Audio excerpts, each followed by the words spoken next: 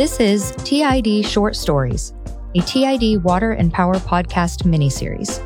Every episode, you'll hear a short, unique, and often lesser-known story from TID's rich history. And you'll hear these stories that helped build the district's 135-year history, told by the people who operate the district today. On today's episode, TID Assistant General Manager of Power Supply, Dan Severson, tells the story of unlikely partners nearly developing a nuclear power plant in Stanislaus County. Today, the Turlock Irrigation District serves 240,000 people retail electricity from a diverse mix of generation resources, including hydropower, wind, solar, geothermal, and natural gas. Missing from that list is nuclear energy. However, in the early 1970s, as the district searched for new generation sources, a nuclear power plant was nearly built in the foothills of Stanislaus County with an unlikely partner. TID entered the retail electric business in 1923 after the completion of what is now referred to as Old Don Pedro, becoming the first irrigation district in the state to do so, a distinction quite familiar to the district. Originally, electricity was thought of as a byproduct of irrigation, somewhat of a cash crop for the irrigation district. With Old Don Pedro and the addition of the LaGrange power plant the next year, the district had more than enough power to serve the needs of its customers at the time. The district even had enough power to sell to the then San Joaquin Light and Power Company. However, in the years following World War II, rapid increases in electricity demand and the need to find more power quickly became a primary focus for TID. An increasing population was one key cause of the increased demand. At the end of 1924, TID was serving power to 3,220 customers. That number surpassed 10,000 by 1946 and then nearly doubled again in the following decade.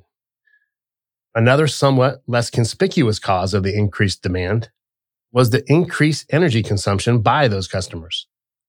In 1950, the TID system handled 6,634 kilowatt hours annually per meter. In 1960, the number was up above 10,000 kilowatt hours and would rise to above 17,000 kilowatt hours by 1970 per year. The sharp increase in consumption was due in large part to the use of air conditioning. Early settlers relied on shade trees, which could shade your home from hot summer temperatures once they grew larger. Later, homemade evaporators or swamp coolers were used, but were ultimately replaced by air conditioners, which were far more effective. The issue was, air conditioners used an incredible amount of energy and today are still the largest single energy consumer in the average household. With the exception of the critically dry year of 1931, the district had enough power from its only sources, Don Pedro and LaGrange, to meet all of the needs of its customers and its wholesale commitments. It wasn't until 1946 that the district had to begin buying power to help meet its customer demand, at the time purchasing power from Hetch Hetchy. Even after the construction of New Don Pedro in 1971 and the dramatic increase in generation capacity at the new hydropower plant, TID relied on power purchases from Hetch Hetchy to meet electricity demands. As demand increased not only within TID service area, but across the state, the gap between customer demand and reasonably priced power was widening. It was generally becoming cheaper to own and operate your own power plants rather than to buy on the wholesale market from outside providers. One potential opportunity to develop new power came in 1972. In January of that year, officials from TID, MID, and PG&E met quietly to discuss the joint construction of a nuclear power plant in the foothills in the eastern portion of Stanislaus County. It was water from the Tuolumne River that drew PG&E to an interest in partnering with the districts. Most nuclear plants had been located along the coast, as nuclear plants require large amounts of cooling water.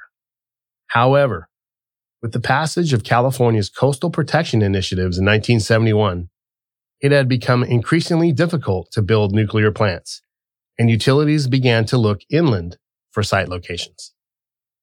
The plant proposed by PG&E would feature two 1,100 megawatt units and would need 50,000 acre-feet of water annually for cooling.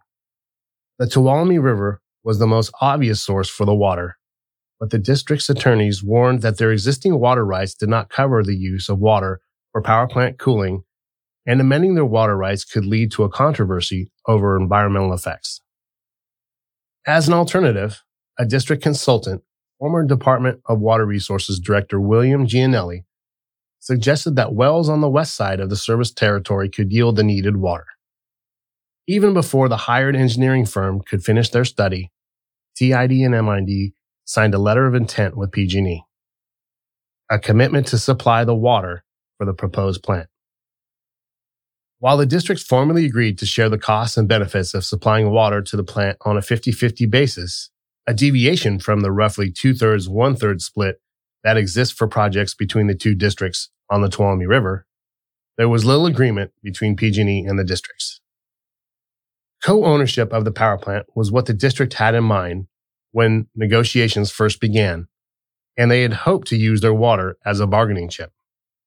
PG&E, however, made it known that it wanted only a water service contract that would repay the districts for their investment in wells and pipelines and reimburse them for the water delivered at the same rate as district irrigators.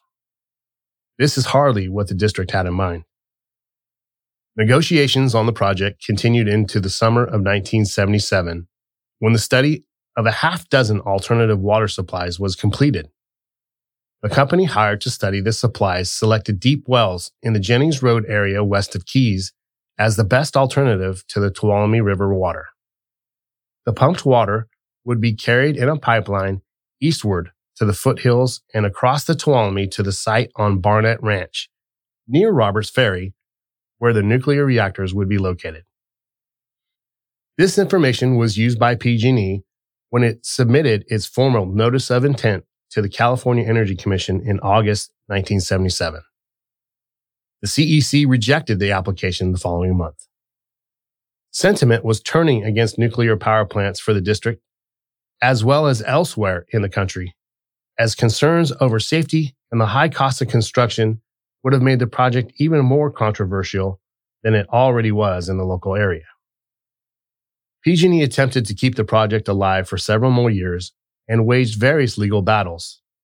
However, the CEC's rejection of the proposal finished any possibility of the East Stanislaus nuclear plant. TID ultimately succeeded in its search for additional power, adding small hydropower units shortly after the failed nuclear plant and greatly increasing generation capacity with natural gas in the 80s. Although nothing came of the 6 years of negotiations and studies, the nuclear project marked a milestone in TID history.